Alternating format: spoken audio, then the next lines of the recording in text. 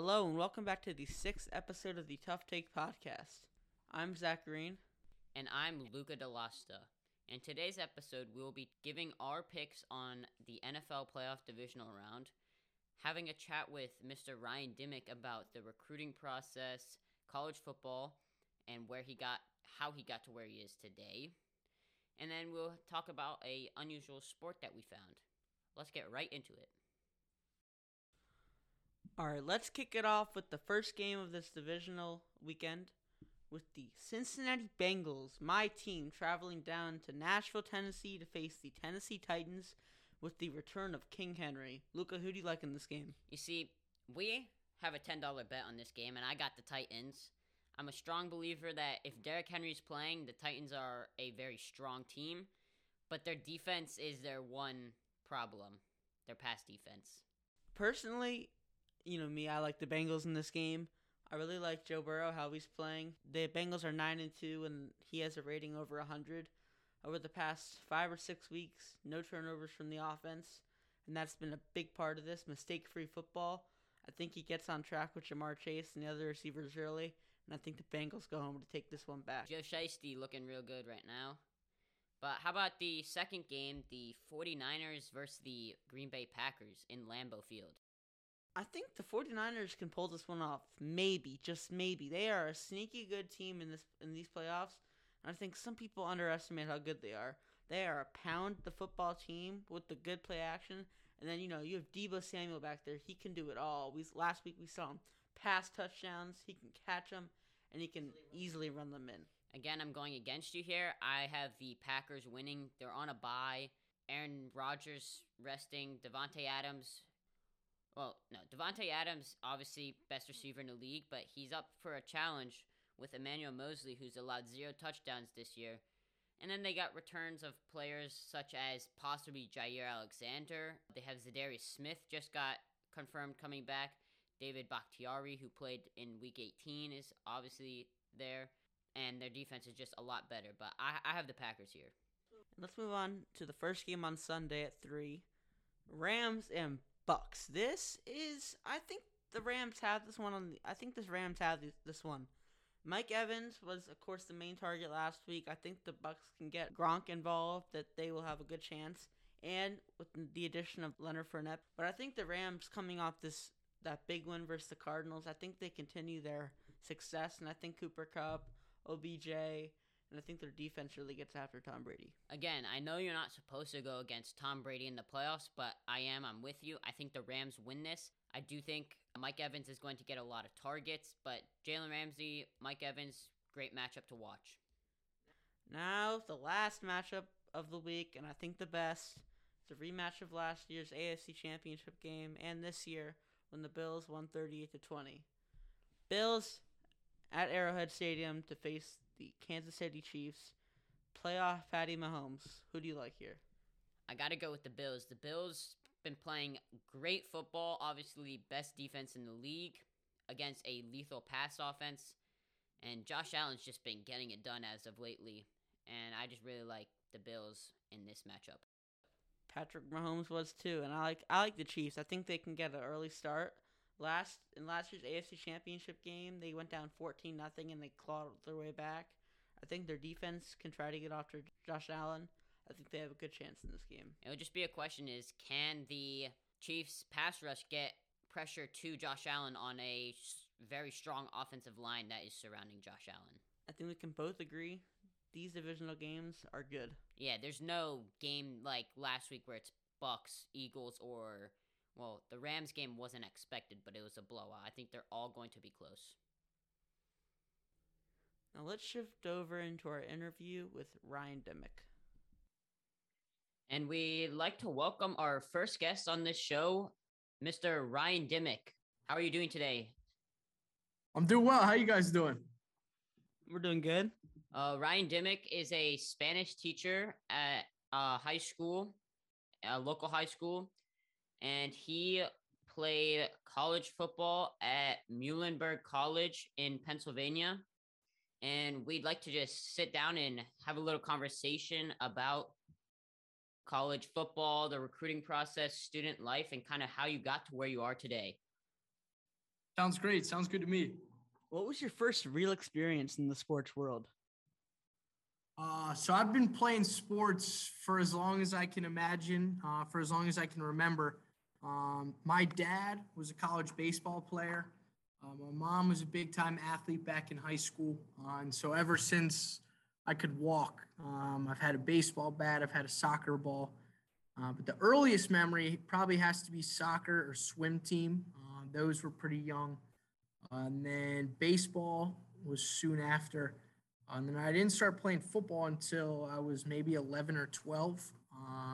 So I definitely have a lot of early childhood memories running around with a baseball bat, a soccer ball, a tennis racket, golf clubs, whatever I could get my hands on.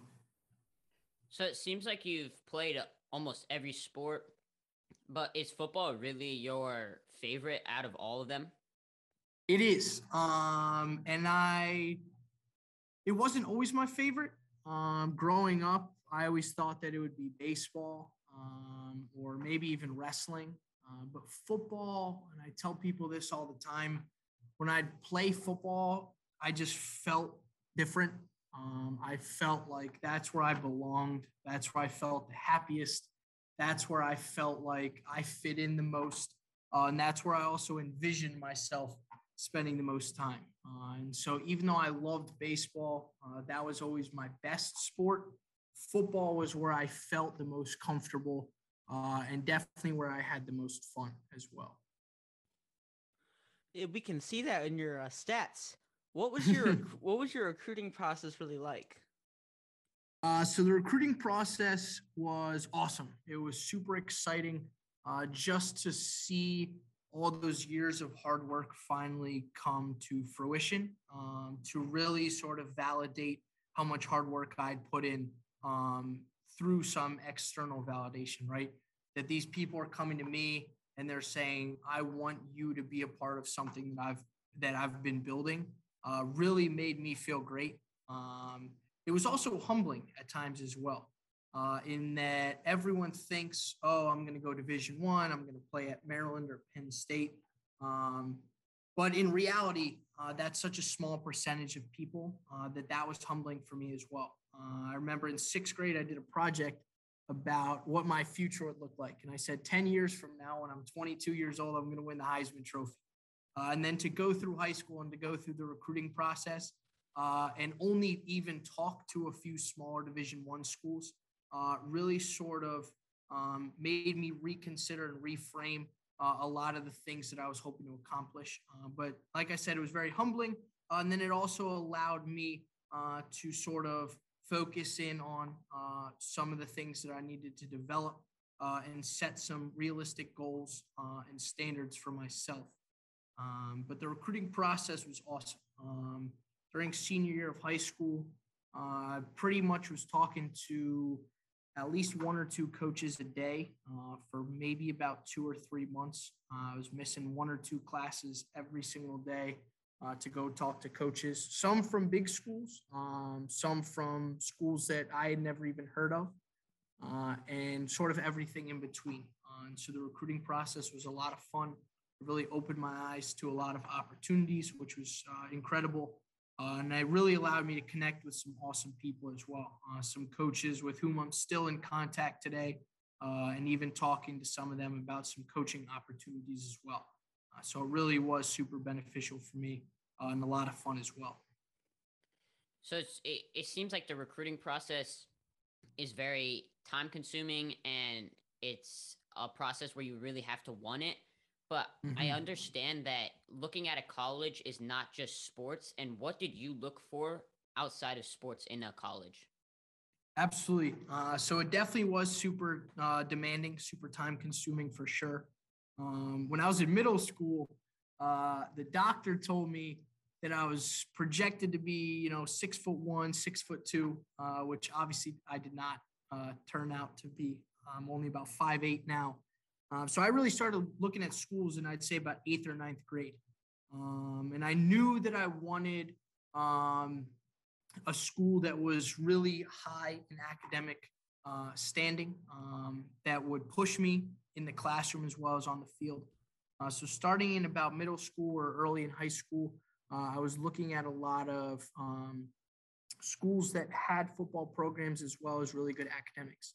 And then as I went through high school and I realized, okay, maybe some of these top tier Division I football teams might not be for me, I started to look at schools that still had that high academic standard, while maybe a little bit lower of a competition level for football. And so as I went through, I'd say the academics and the ability to play football, regardless of whether or not that was Division I, Division II, or Division III. Those were the two things that I was looking for. And then as I really got into some of the final schools, as I was making my decision between some of my, top choices, then it really just came down to me just nitpicking. And it was, I really like the location of this place. I really like the people that I met at this place. I really like some of the opportunities, the resources afforded to me at another place. And so that's ultimately why I picked Muhlenberg. It was really a great school academically. It was an excellent football program. I loved the location. It really fit everything that I was looking for in terms of people and campus lifestyle. And then it also afforded me some great opportunities in the people with whom I'd be able to network while I was in college, as well as extending beyond college life as well. So it really was a long process. I'd say it was about a 5 or 6 year process of filtering through, looking at hundreds, if not, thousands schools, and really narrowing down into, okay, this is exactly what I'm looking for. And this is a school that checks off all of, and if not all of, most of the boxes that I'm looking for. Yeah, we can see how well you excelled academically, making the dean list 7 semesters. But, some high school athletes don't really take classes seriously. How important is it to keep your grades up? I think that's the most important thing, right? My college coach was awesome with that. He always would say, you guys are student athletes. You're not athlete students. And at some point, your football career is going to come to an end. And what is it that you have after football, right? You need to have a backup plan, especially, as I said before, very few kids will go on to play Division I football, and far fewer kids will go on to play in the NFL. And so it's all about preparing yourself and creating a future for yourself outside of football. And so for me, that's always been something that I've been reminded of. My dad was a Major League Baseball prospect. He unfortunately got hurt during his senior year, and he had to go into something other than baseball. And so he's always preached that to me, that academics always come first, that I needed to prepare myself for a life that didn't involve football or didn't involve playing football for a lot of money. And so that was always something that was preached to me by my parents and then my coaches in college as well. And we actually had academic standards on the team. If you didn't have a certain GPA, you had to go to study hall.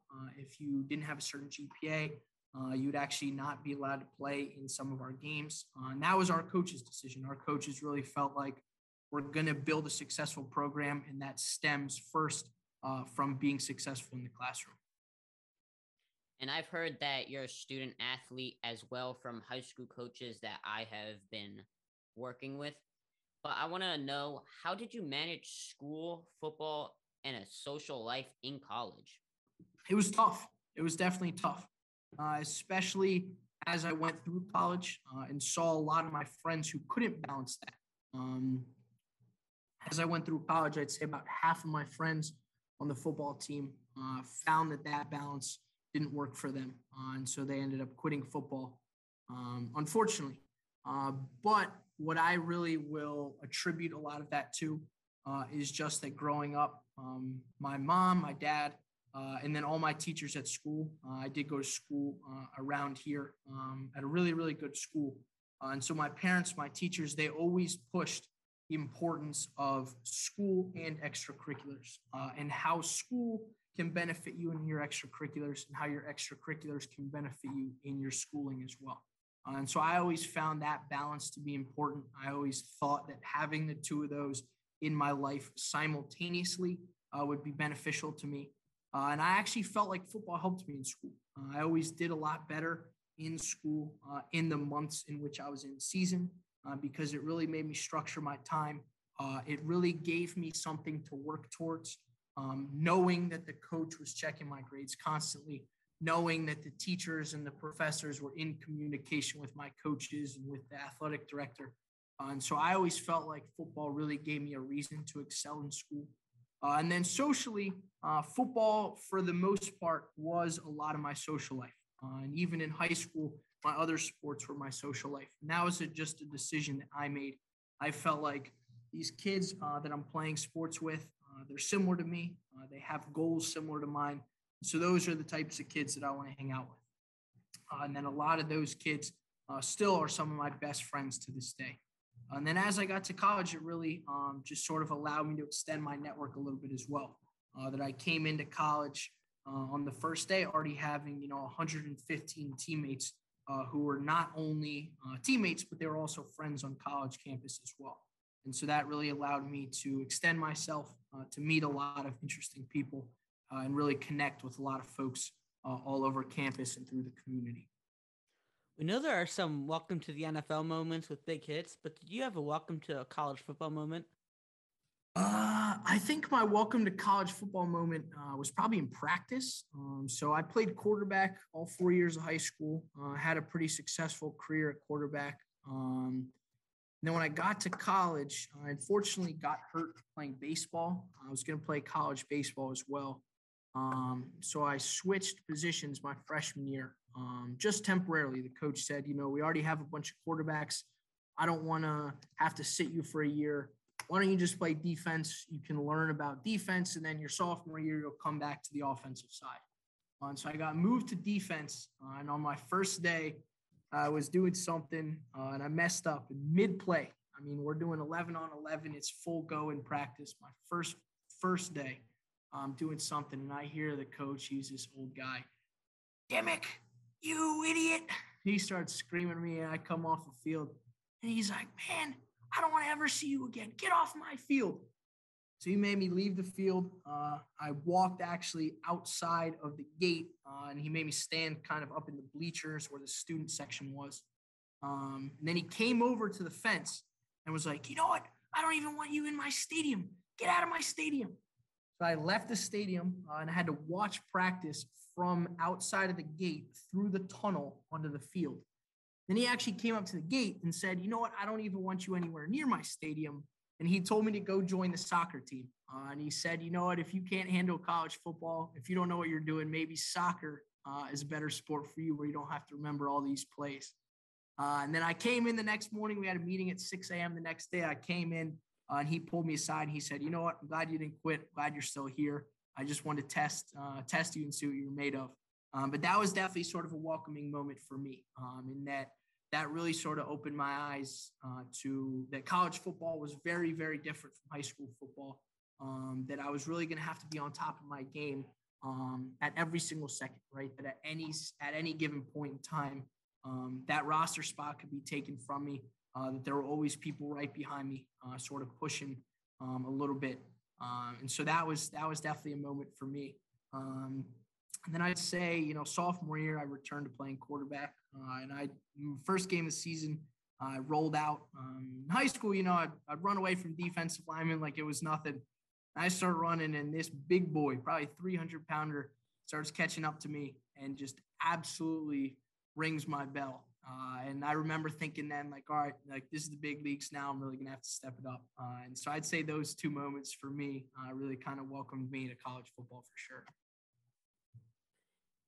And now I want to switch over to kind of how you got to where you are today as a Spanish teacher. Mm-hmm. And obviously you still coach at your school. Mm-hmm. So growing up, I actually went to, through a program, I went to a school at which I was the only white student at my school in preschool. And I was through this initiative that was trying to diversify the public school system and really sort of create a nice blend of students in a community that was pretty stratified. And so growing up, starting when I was maybe 4 or 5 years old, I had a lot of friends who solely spoke Spanish. And so I started learning Spanish from them. And then my mom and dad thought that was incredible. And they entered a lottery for me to go to a Spanish immersion school. And so from kindergarten through fifth grade, I was fortunate enough to be in a Spanish immersion program right outside of Washington, D.C. It was at a public school, which was fantastic. And so my entire school day growing up was solely taught in Spanish. And then from middle school on, I was usually taking about 2 or 3 courses a day in Spanish, usually a history or a math, in addition to my Spanish classes. And so I've been taking Spanish classes ever since I was about, 5 or 6 years old, but really been engaged with the language ever since I was even younger than that, maybe 2 or 3 years old when I started preschool. And then as I got into college, I'd been doing it for so long, I sort of lost interest in it. And then I was taking a college class. One of my coaches actually recommended one of the Spanish professors at my school. I had an excellent experience with him. It was fantastic. And he recommended that I pursue it. And as I kept going through, I was fortunate to have some pretty incredible professors. And I ended up doing a student teaching experience at a school where I used a lot of Spanish. And I thought to myself, you know what, I really like this. I really like the opportunities that I have to connect with kids through a world language, through a language that's not necessarily native to either of us. I thought that was a really unique opportunity to connect with the community, with the students. And then as I started doing it, I really thought it was a lot of fun. I really could not imagine a better job. And especially because of the fact that it affords me the opportunity to continue to coach football as well, so that I can really pair the two things that I'm passionate about, which is football and academics, and connecting with people through academics and football. The fact that all of those have now come together and culminated in this pretty, fantastic job has really been a blessing. One final one here. Is there anything you could tell players in high school right now? Definitely take care of the grades. I have a couple friends from high school who were much better football players than I was. But unfortunately, they could not continue to the next level because of grades. So the number one thing that I would say is definitely grades. But the second thing is just believe in yourself, right? I think nowadays, so much of what we're looking for is I need somebody else to validate me. I need to post my highlights on Twitter and see how many retweets I get. I need to put my stuff on TikTok and see how many likes I get. It's all about Division I offers and this and that and another thing. But none of that matters if you don't believe in yourself, right? And I think I struggled in college because I got there and I had a couple rude awakening moments. And I realized that I didn't necessarily have the confidence that I used to. And that as I started to struggle, especially in my first year, that I wasn't playing the same and I also wasn't thinking the same. And so I definitely say to kids, if there's going to be one person in the world who believes in you, you got to make that you. Because once you lose that faith in yourself, once you lose that positive relationship with yourself, you're not going to be able to develop that with anyone else. If you don't believe in yourself, nobody else will. So that would definitely be my second recommendation for students, student athletes looking to play sports, whether it's youth, high school, college, or even beyond, is take care of the grades first, believe in yourself, and then everything else will take care of itself. Those are two very great points that I can strongly agree with, and I assume most people will too. But that's about all we have time for today. Right. And we just want to say a huge thank you for taking time out of your day to speak with us and give a little insight on what you have. Of course. Yeah. Thank you guys for talking. This was awesome. All right. Thank you. Thank you. Yeah. I'll see you guys. Take care. And now to an unusual sport, netball. What is it, Luca? Netball is a sport that was recognized as a sport by the International Olympic Committee in 1995. It is a sport in which two teams made up of 7 players each play what is essentially a backboardless basketball. How strange. Now, Zach, what is the goal? The object of the game is to throw a leather or rubber ball into a ring or hoop that is 10 feet off the ground. The winning team is the team that scores the most goals in a 60-minute amount of time. What about the players? Now, the players actually have different positions, and that determines what their role on the team is, and restrict what players' movement and specific areas of the court they are limited to. A player can't move when having the ball, and if you have the ball, you have only 3 seconds before you have to pass it or shoot it. This kind of gives me vibes of Ultimate Frisbee. Now, where and by who is it commonly played? Netball is played by over 20 million in more than 80 countries, with some popular ones being New Zealand, Australia, England, and Jamaica. The sport is predominantly played by women and is actually the most popular women's sport in Australia. Are there any big competitions?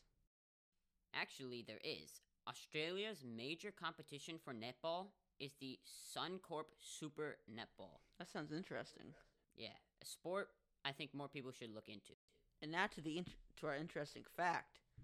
Did you know that MLB umpires must wear black underwear so that their pants rip? It isn't noticeable. Now, that's strange, but it's something I've actually never thought of. But it's true. Like, what happens if they just wore white underwear? Like, you just see a white spot. Now to my game of the week. Sunday, I have the Jazz at the Warriors. Can Curry and Clay get back on track versus the Red Hot Jazz? And for my matchup, I have Deebo Samuel versus the Green Bay defense. Will he continue to roam free? Now, those are some good matchups and games of the week, but my game of the week is number 13 LSU at number 24 Tennessee, men's college basketball. Can LSU's elite defense stop the Volunteers' attempt at winning 2 in a row for the first time since December 22nd, 2021? Now, my matchup of the week is the Memphis Grizzlies defense, who leads the league in steals, versus the Dallas Mavericks offense, which is third lowest in turnovers. That should be a great game. Thank you. It's been Zach Green. Luca DeLasta, thank you for listening.